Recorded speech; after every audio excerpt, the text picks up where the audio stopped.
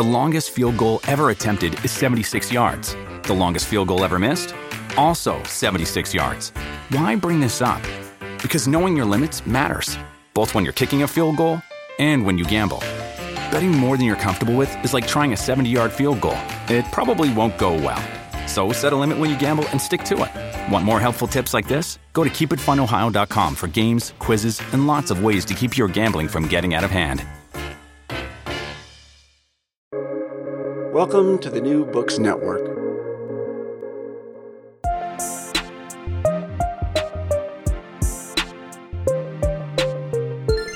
Hello, and welcome to Novel Dialogue, a podcast that brings novelists and critics together to explore the making of novels and what to make of them. Today, we're blessed with a truly starry lineup: Alejandra Zambra, Megan McDowell, and Kate Briggs. So I'm John Plotz, one of the many hosts you're going to be hearing in Season 4 of Novel Dialogue, which is devoted to translating fiction and translation. So as loyal listeners will recall, our podcast has always been basically a triangle in nature. A host opens the gate, and then out rush a scholar and a novelist, and hijinks ensue. So with this season, we're going to play around with that format. Today, a novelist, his translator, and a noted theorist of translation are going to form that triangle, while I am going to be a fourth wheel, I guess, which is mainly going to roll along silently. I think that's what fourth wheels do, and then also introduce. The theorist today and the real convener of the conversation is Kate Briggs, whose 2017 This Little Art won the Wyndham Campbell Prize for Nonfiction. The prize citation speaks of This Little Art accurately as at once a memoir, a treatise, and a history, but perhaps inaccurately, depending on how we think about translation, when it calls it her first book, since she also earlier put out marvelous English versions of two Roland Barthes books, The Preparation of the Novel and How to Live Together. And I should add, she's also since published Entertaining Ideas, and a word on the street, Kate, you can confirm or deny, has that you have a novel forthcoming as well. A novel adjacent thing. Yes. A novel adjacent thing. We can talk about that. Good. Yeah. In the space of the novel. I should simply say it's a novel. Yeah. Oh, good. Okay, thanks. Well, anyway, Kate, welcome. It's great to meet you. And thanks so much for doing this. Thank you. And also Zoom present today is the prize-winning translator Megan McDowell, a Richmond, Kentucky native who now lives in Santiago, Chile. You're so lucky. So the Latin American writers she has translated include Samantha Schweblin, Mariana Enriquez, Lina Meruane, and of course, Alejandra Zambra. So Megan, thanks for being here. Of course. Thank you. And so speaking of Alejandro, tada, or as Nietzsche might say, ecce homo. You probably know him as a Chilean poet and a fiction writer, the author of such marvelously witty works as The Private Lives of Trees, Ways of Going Home, My Documents, Multiple Choice, and most recently, Chilean Poet, which I think we could also say, continuing this question of translation, we could say are also books by Megan McDowell, at least the titles that I read, since every word of Zambra that I've ever read was in fact put down on a page by Megan in her role as translator. In any case, Alejandro, it's a joy to meet you, and really 1,000 thanks for being here and for speaking with us in English. So good morning. Thank you. Thank you for this invitation. So glad to be here. So with that Olympic torch lit, Kate, I'm just passing the flame to you. Okay. Wow, what an honor. I feel like this is a long overdue meeting in a way, because I've admired your work, Megan and Alejandro, for so long. And yeah, I have so many questions. I guess something we planned to sort of start things is to ask you to read, and to read from Chilean Poet, which is a novel I've now read twice. And as I was saying before the recording started, it made me laugh out loud. It made me cry. The ending makes me cry. I think we might, you need to read the whole thing in order to reach the ending, obviously.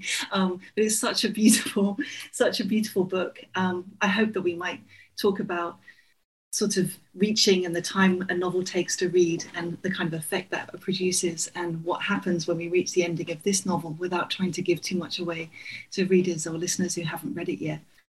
But I wondered if you might begin by sharing some of the work in Spanish and also in translation, in English, in Megan's translation. And that could, from there, we could talk further about what these passages are doing and everything else. Okay. We can do this. Yeah. So, thank you for your words about this novel. I'm going to read a short poem that is inside the novel, and then Megan, you might read it in English. Mm-hmm. Okay. El viento es un él, igual que el trueno y el rayo son ellos. Pero la nieve que nunca he visto, y la escarcha que conozco, y la garúa que es igual a la llovizna, y la tempestad son ellas. La palabra lámpara es una ella, igual que la palabra mesa, y la palabra palabra, y la palabra falta. La palabra verano es un él, igual que el invierno y el otoño. Se dice una primavera, se dice un terremoto, un tatuaje, un lunar. Se dice una peca, una cicatriz, una herida, una lluvia, una gota, pero un gotero. La uña y el corta uñas, la lata y el abre latas, pero el pie y el puntapié.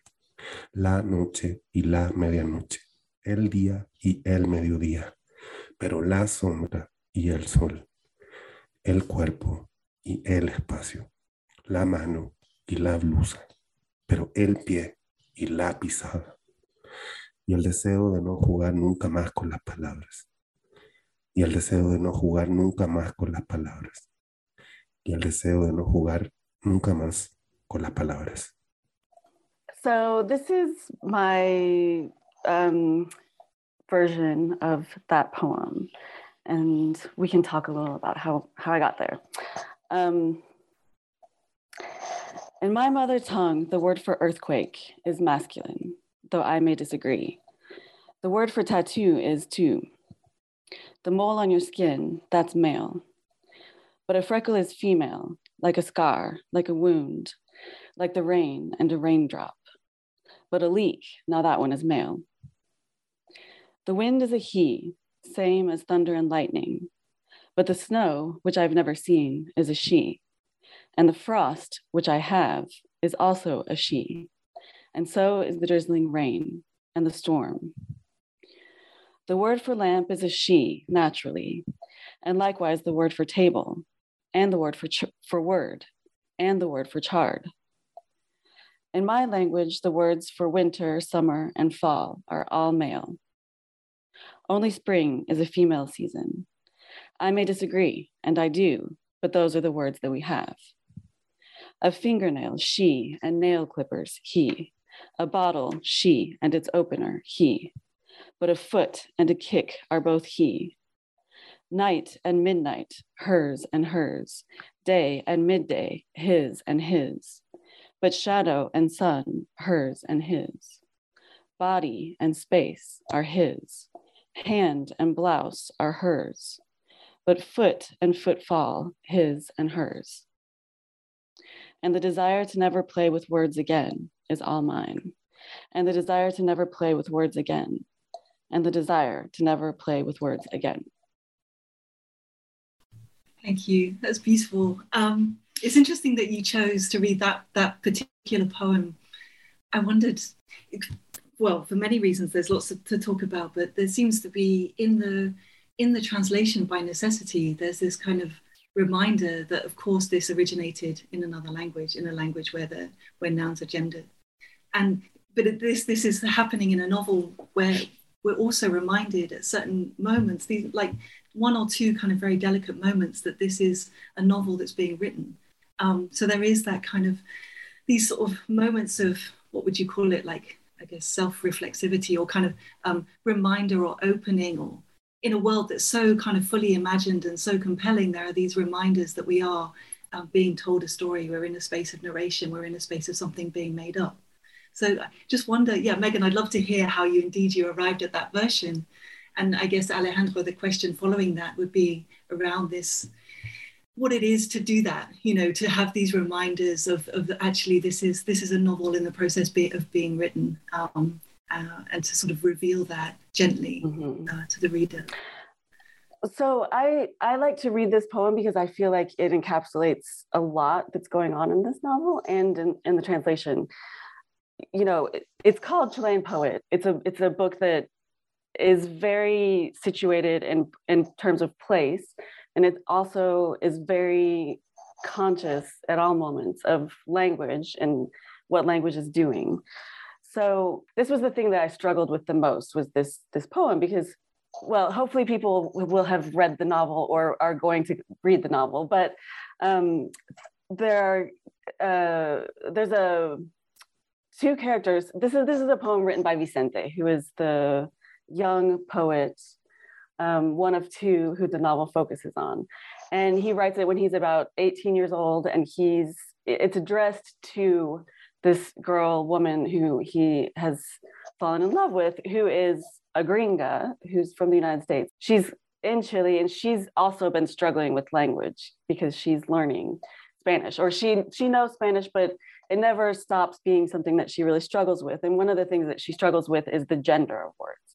So that's what the poem is about. You know, these words are feminine and these words are masculine, and there's nothing we can really do about that. And my version kind of makes explicit, I guess, something that I feel is implicit in the Spanish, which is, you know, it's not really fair.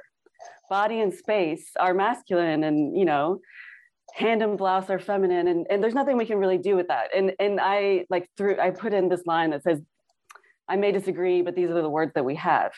And that's, well, without getting too much into the plot, it's a callback to something that's really important with his relationship with his stepfather, who is the other poet, one of the two who could potentially be the Chilean poet of the title, that he learned from his stepfather as a child. You know, we have to use the words that we have. So for me, translating this poem was like putting that into action, that idea of we have to use the words that we have, because how do you translate a poem about the genders of words into a language that doesn't have gendered words? You know, and up until the very end, I just didn't think I could do it. And if you look at a galley of this book, it's a different version that uses Spanish.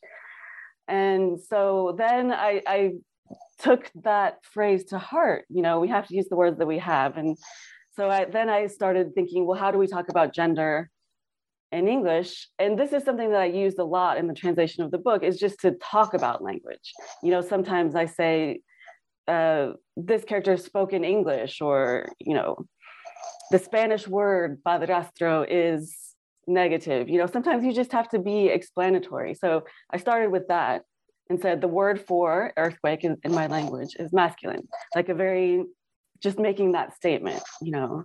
And I thought of the phrase his and hers. And then I started playing with that. And then I got to the end and thought, okay, the desire to not play with words is all mine, you know, playing off of the his and hers. So that's kind of in a nutshell how I got there. Wow. Well, there are many things to talk about. I would just add about this poem we just read, that it is related to correcting other people's pronunciation. You know, when you speak a second language,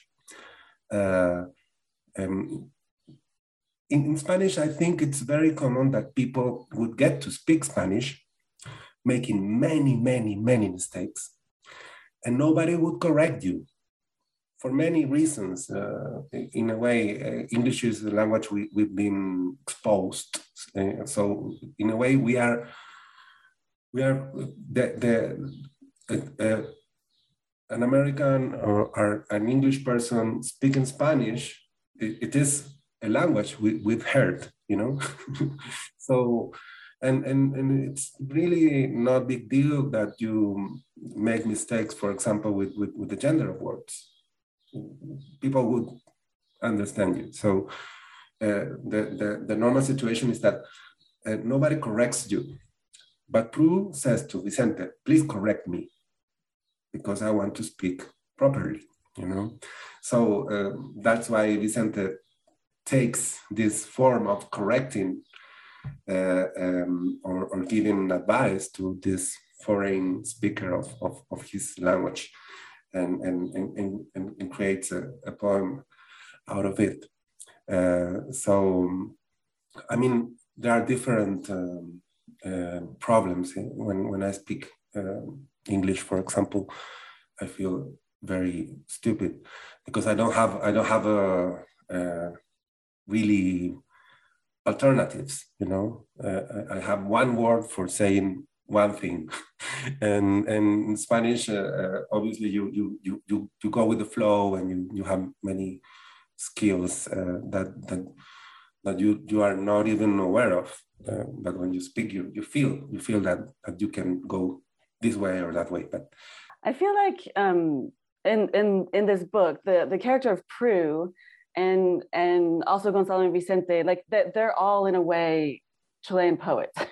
They're all in a way poets, right? Because there's something Alejandro has said, I'm pretty sure I got this from him, that like, you know, people always think that writers and poets are the people who really are good with language, but really they're the people who are the most uncomfortable with language, and they like feel it grating on them, and you know, and they question every word, and they feel like there aren't words to say what they really want to say, and Prue is doing that as she is living in Spanish.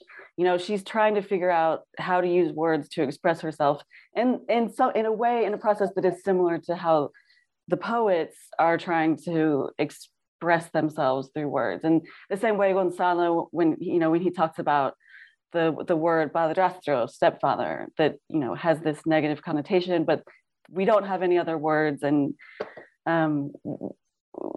we have to, you know, use them in order to change them.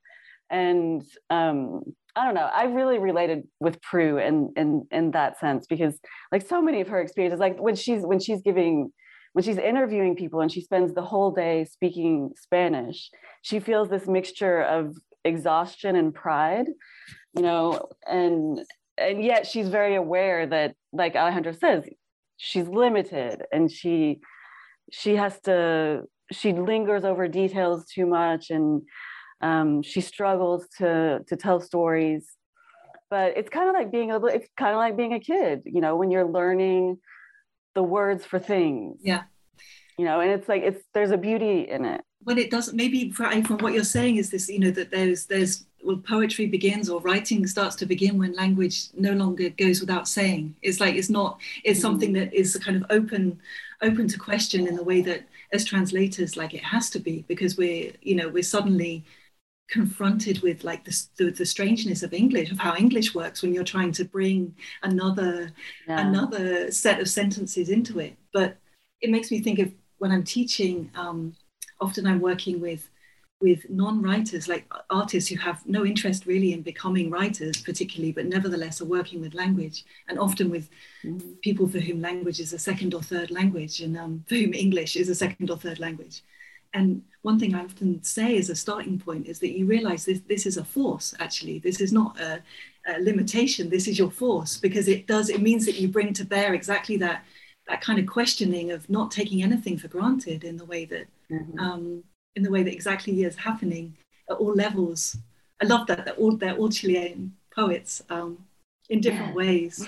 But Alejandro, what about this? Can I jump in with a question? Yeah. As you guys were talking, especially Alejandro, the point you made about like that sense of depletion in a second language, as the kind of word cloud of possibility in your primary language, and then the second language where there's only, limited pathways, the one word you have to use because you're not sure about the other words. Does this make you guys, do you think about this question of writers who end up writing in a second or a third language, people like Joseph Conrad, or Nabokov even, whether that, which people often cite as this amazing superpower, that they managed, Conrad managed to do it, even though he didn't even speak English, right? He spoke French most of the time but yeah, I don't know. So I guess maybe Alejandro, one question is, do you ever think about writing in English, or do you, like would that be a good challenge, or would it be a nightmare? He's done it. Oh, I've written many emails in yeah. English. You know? I'm proud of some of them. I mean, as a playful thing, I would do it, and I've done it. And I wrote when I was living in New York. I wrote, I would say, a whole novel in English. A very, very bad novel, but it was really funny because of that. Because I don't have a way of speaking English for starters.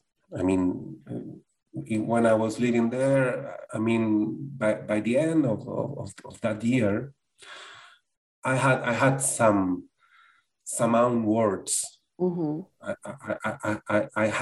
I felt English differently, but still it wasn't my language, and it was more like playing. But I had friends. I was only communicating with them using English, so that makes a difference. That is something really beautiful. Many friends that don't speak Spanish at all. So I feel like in some cases those friendships are meaningful because in a way our friendships related to communication issues. You know, when you become friends with someone who and you have a really something against that friendship. It's great that when you get to it. But I was talking about this little thing I wrote, very bad thing, but my it was more like playing, and I never thought about publishing it, although Megan read some of it. But my rule was you should make her translate it into Spanish. Yes, but my rule is, I mean, it's something that I'm translating now into Spanish, and it's really funny because like 2 pages are 10 pages, or one sentence is one word. You know, it doesn't have any logic. But the thing was, my rule was I'm not going to look up into the dictionary. So if my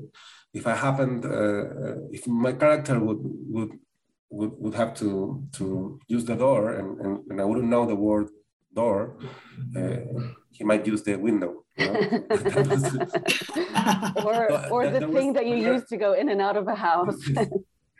Yes, it's elaborate explanation. I wanted to flow, so I was sometimes making decisions related to my limitations, and so now that I'm translating very slowly this thing I wrote into Spanish, I have a lot of fun because some things I wrote, I wouldn't have written them at all in Spanish. But isn't that sorry. No? I think that's just so that just really speaks to me, and I wonder if Megan, you feel the same way about translating.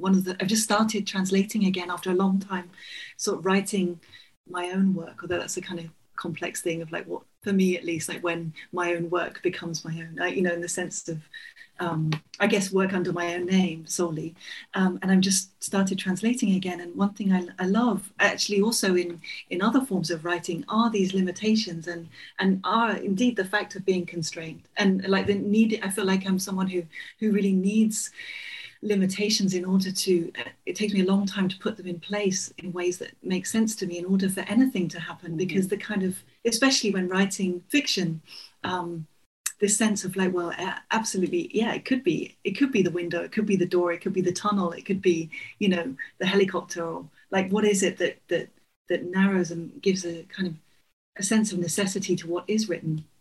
And I wonder if that speaks to you, Megan, like what appeals to you about translation as a practice are the fact that it's a constrained form of writing, that its limitations are narrowed, but that doesn't make it any less demanding or fascinating. I think I think there are two kinds of people in this world. No, Tell us. those who feel like limitations are freeing, and those who feel like limitations are limiting. And I am of the previous, the former. I think like I've always felt like translation has a lot in common with like the Oulipo writers who would write according to some, hidden organizing principle, like music or mathematical principle. And, maybe you read the book and you don't necessarily know what that organizing principle is, but you can sense that there's something there behind it. And I feel like translation is very similar in that regard, that, you're making decisions with every word. And a lot of times those decisions are unconscious. One reason I like to read the poems is that I feel like those decisions become very conscious when you're doing something like that. Or with other books, like this book too, a lot of Alejandro's works make the decision-making process, they foreground it, I guess. Because he plays with language a lot. There's a lot of, sometimes experimentation, different voices, but you're always making decisions in a translation. But this goes back to the limitations. You're making decisions between things. You don't have the blank page in front of you. And, if you have a great knowledge of literary history and the dictionary, you have a lot of options, but they are constrained. So, and I do like that. I do really appreciate that. I feel like when I know what my options are to a certain extent, I know where to go. Every book is so different to me, and this novel is the only one I would think it's related to the idea of a novel, and I think it's my first book that really resembles the idea of a novel, and my last one, So writing it was in a way relating to the idea of a novel. And having fun with that idea, with the storytelling. I mean, the narrator it's not exactly new in my work. I think it's a little like the narrator of some of the stories of my documents. I mean, it's about conversation. It's about conversation, and I think the narrator is more talking than writing, and that makes a big difference between this book and my former work. But in a way, this contradiction is inside the novel, between brevity and long forms, between characters who hates novels, but happen to be inside a novel, Same way we sometimes hate life, but we are alive, and this idea that a poem is related to intensity, and a novel is it's more loose, and it's more about life, and so in a way I wanted to recreate everyday life. I mean, this is the first time I really want to do that exactly. Repetitions, for starters. Repetitions, the way you deal with them, the way you never really repeat things or mistakes. But this is also a novel about being a poet or trying to become a poet. And there is this big question: why? Why do you want to be a poet? Why do you want to become a poet? And there is this other a similar question that it's more in the autobiographical level, like why when I was 15 years old I found it reasonable to become a poet, and I have to say that it was very important to me the moment where my characters started to be really different than me. At first, obviously, both of them were in a way similar to my experiences. But there was a moment where I was able to really see them. And that moment was exactly the moment when I wrote their poems. I interrupt the writing, and I dedicated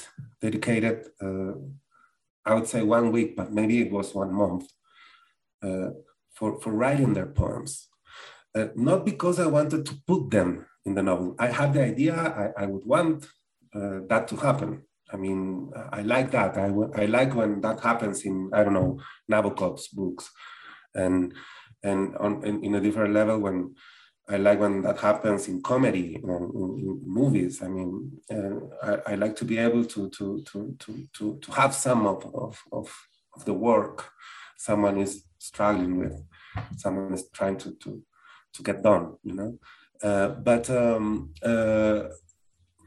besides that, I really wanted to get to know those characters by knowing their poems, and in order to know them, I had to write them. so I was just imagining good poems, bad poems, sketches of poems written by those characters. I was thinking there's a thread here that connects the point, Megan, you were making about the enabling constraint of translation.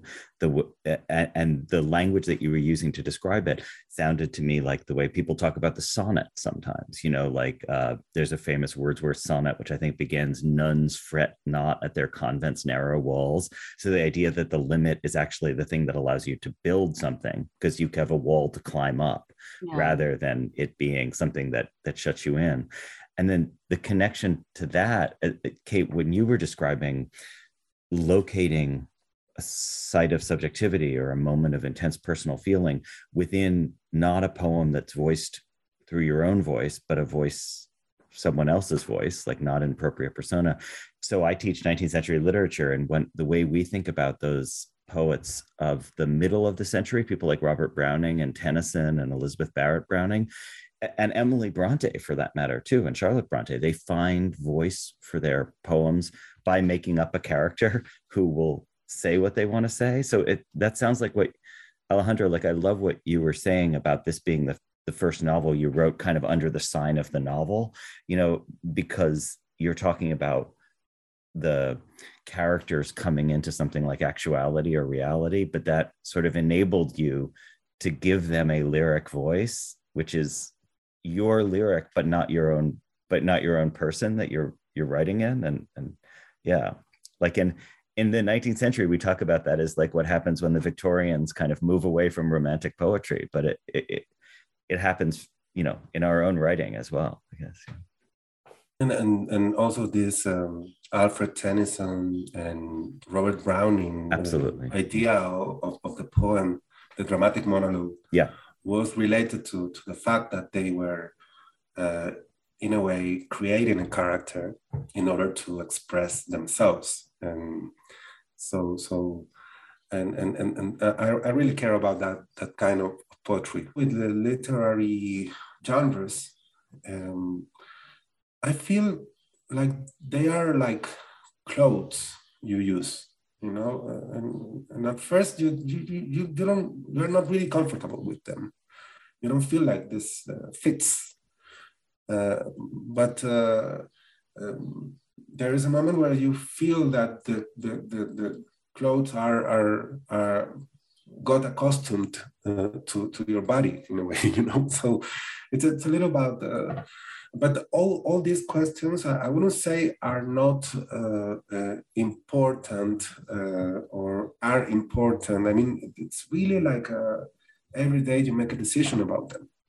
But I said that maybe because as a poet, when I was writing, I wasn't really thinking about representing life, you know.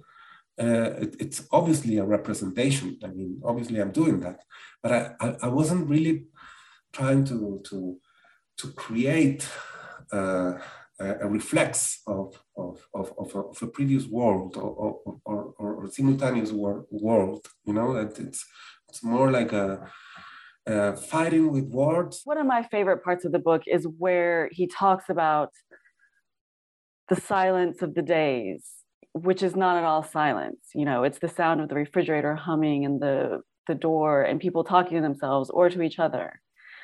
Or the part where,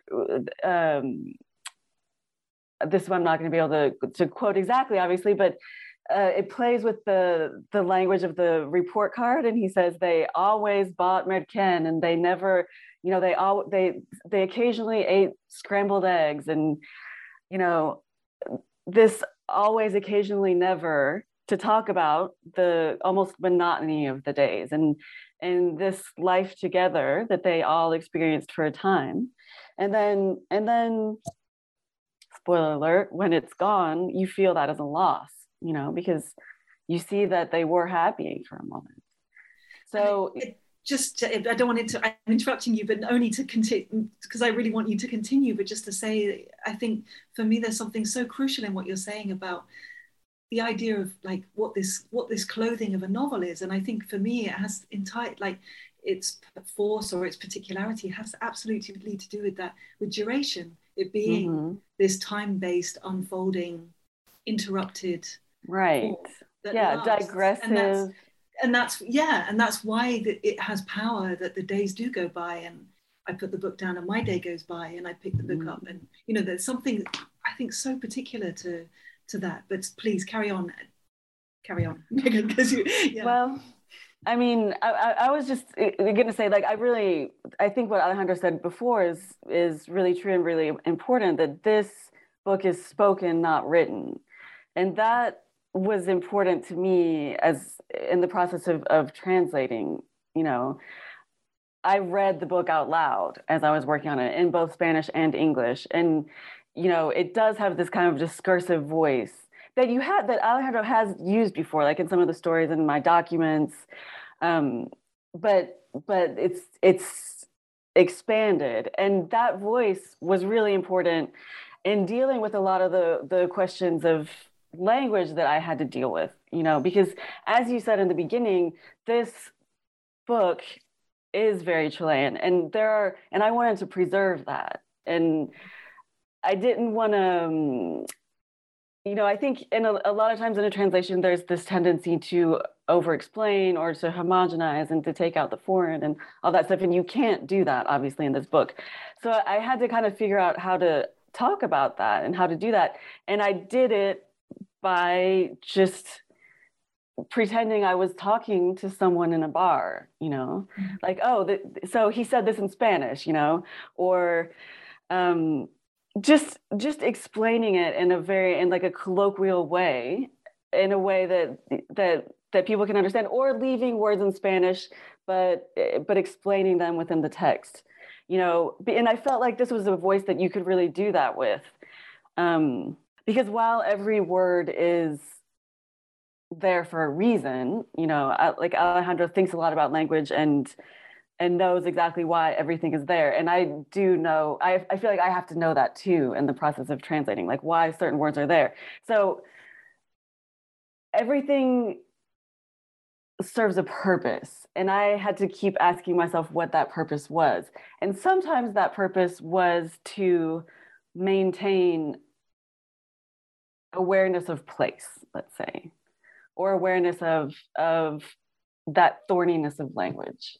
I'm really interested in the gap between people who don't read at all and people who read a lot, you know, including people who read 2 books a year, you know, 5 books a year. You know, this is something I'm really obsessed with, because I believe I belong to the people who don't read, who don't like literature, you know, and I don't want to forget that. I mean, I had this temptation when I was a student. I like theory a lot. I like theory a lot, and academy felt like a new home where I was able to speak this new language, and I was smart and I was accepted by these teachers. So my future was in a way being part of that. But there was a point where I learned that that was impossible because I wanted to communicate with the people I love. So there is something really twisted and hard to explain. I would say in English, but in Spanish it would be it would be hard for me to, which is related to not. I think that is really made a difference in my way of writing, in my style. My style is changing the whole time, but I always feel like I have to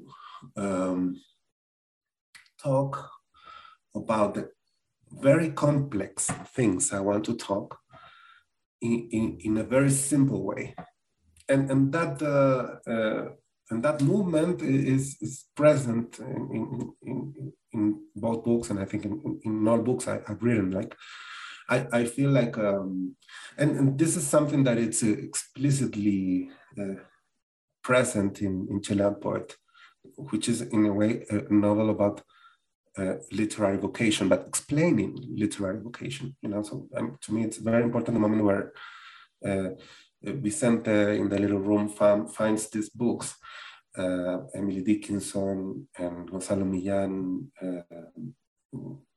Those books are there, and he flips through them and don't like them at all. He doesn't like those books. And some years later, he does like something, and he doesn't know why. And that's so important, and that's why I think literature is in a very bad position today, because they teach literature, and so you always feel like you have to understand literature, and if you compare that to music, and now kids know about music from the very beginning, and nobody is telling them this is music. No, music is something you have to learn. There are different kinds of songs. No, they don't need that. They play with it. They feel music. They listen, and at the same time, they know they are able to play music. You know, this is something really twisted about literature, because for many reasons we do understand literature is now divided in the reading side and the writing side. You know, even as in university, you know, you have to study literature, history of literature, literary theory, and something really different is writing. There's no reason for that if you think about it, and if you compare that to the way, for example, architecture is taught. You know, and literature has this. So they teach you, well, this is a poem, but they don't show you 40 poems. 40. It's like they would tell you, okay, this song is music, and that's it. You know. So in a way, I wanted this novel to talk about literary vocation. I mean, the moment where what's the word for arveja? Or chicharo? P. P? P. P? P-E-A? P-E-A. Well, this is the moment where Vicente reads a poem about a lonely, a solitary pea in the refrigerator. You know? so he reads this poem, and he's really happy because someone wrote a poem about this, I've seen And he's that. seen that I've pee. seen that. I've seen that pee in my own refrigerator many times. So someone's job is to collect those totally useless, arbitrary images. And a poem could be that, that's a big lesson. I love this conversation, but I guess my job is to come in. It's like I'm the hurry up, please, it's time guy in the Eliot poem. Yeah. There's so much more so I'm going to conclude with the novel dialogue signature question. And this is something we ask everyone in the season. I should say in past seasons, we've asked people about things like what treat they eat while they're writing, but this year we've kind of decided to leave the belly behind. So the signature question this year is there a word or a concept that you consider untranslatable or very difficult to translate? And I just invite any of you to This is something really complicated for Megan. Megan hates that idea, Yeah. If you want to make her mad, you should talk about Did you want to provoke her? No. Against untranslatability. Yes. Every time someone says, "Oh, I got lost in translation," she's really mad. Yes, that's true. And whenever someone says, "Oh no, that's just untranslatable," I will always say nothing is untranslatable, because that is a philosophical stance that I take. However, I have started keeping a list of the words that I get caught up on that always make me I'm never satisfied with the translation. And it's not really the words that you would expect. But this is really only going to make sense probably to Alejandro and anyone who speaks Spanish, because they're words in Spanish. But there's and these are words that maybe come up a lot in Alejandro's work, but llanto is a word that just can't, it's such a powerful word. And Alejandro wrote a piece called, what was it? And Aprender algo sobre el llanto. Conversación sobre el llanto. Yeah. And so, llanto just means sobbing, crying, something like that. But I feel like the gerund is not a powerful word, but llanto is a really powerful word. And the same with olvido, which just means it's like forgetfulness or I don't know, sometimes it's translated as oblivion, but it's just like a powerful word. It is a noun that means having been forgotten or the state of being forgotten. Those are things that I always come up against, and I find it difficult to make them as powerful in English as they are in Spanish. And then I have specifically Chilean words like chamuyento, or sometimes silencio versus quedarse callado, just to silence versus not talking, quedarse callado. In Spanish, a lot of times you have verbs for the lack of an action. Sometimes ignorar means not know, and so anyway, I have a long list of those, but I won't go through them because they're not necessarily concepts that are untranslatable. We have those concepts, but sometimes I'm just a little disappointed in English. And also words for sex. English has much fewer words for sex than Spanish, and much less satisfying curse words. And that must have been a huge project for this novel in terms of the demand on your vocabulary in relation to that. Can I kind of go ahead. I was just going to say, you should see the long exchanges we had with our editors over the word penetration in English.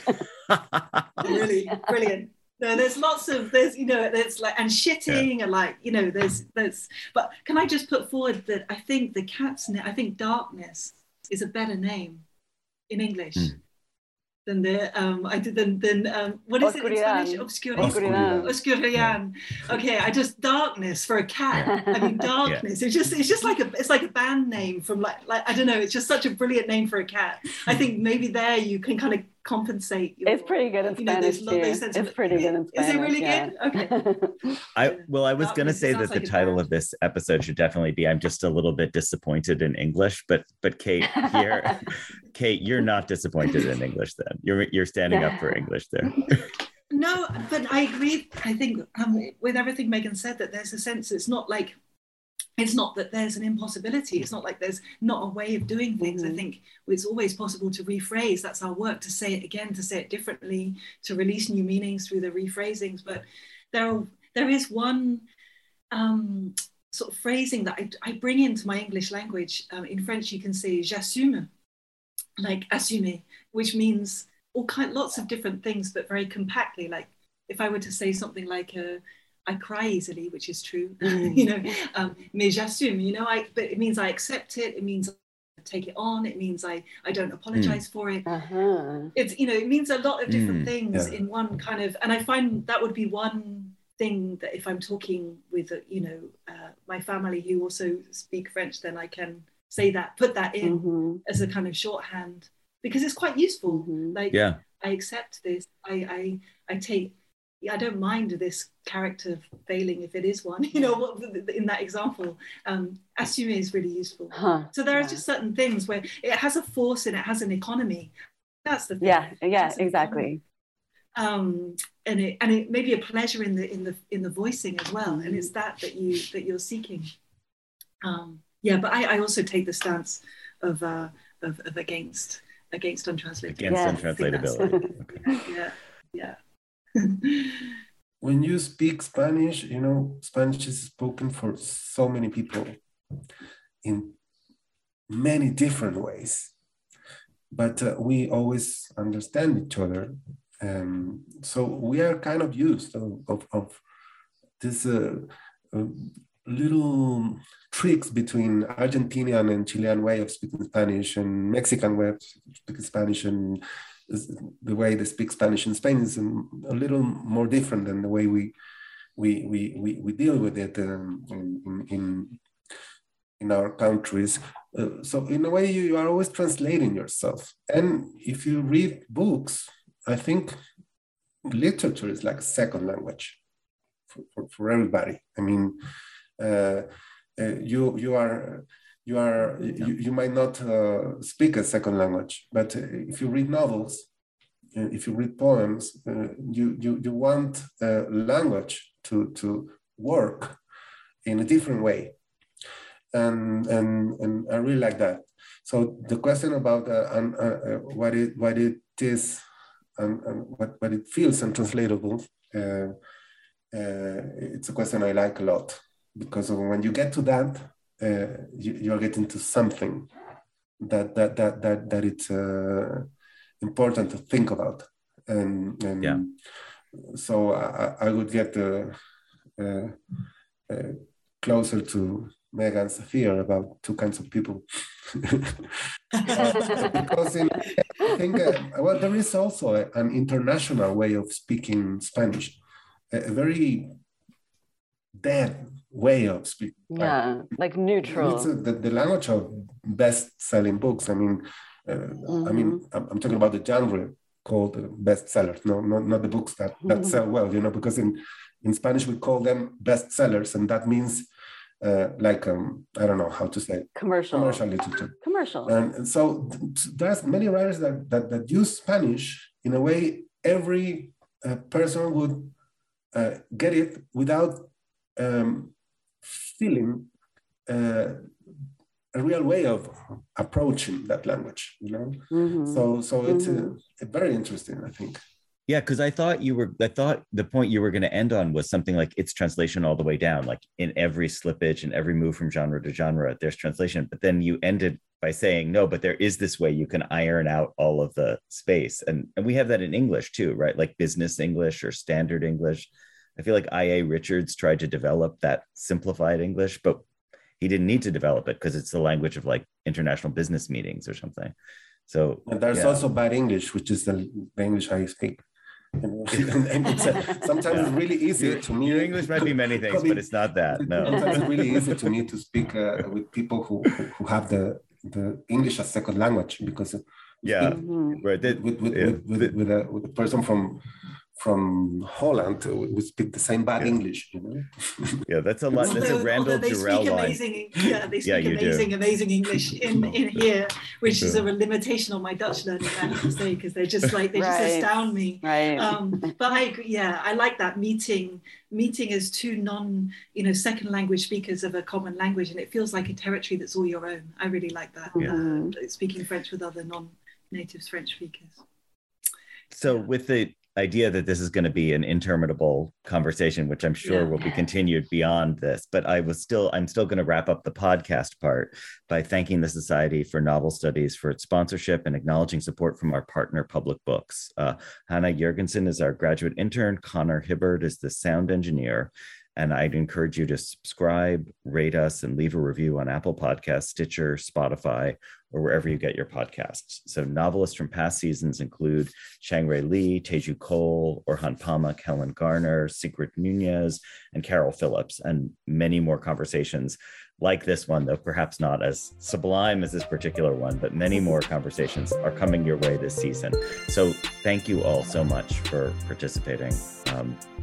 Kate, Megan, Alejandro, it's been a great pleasure. And thank you very much. And thank you all for listening.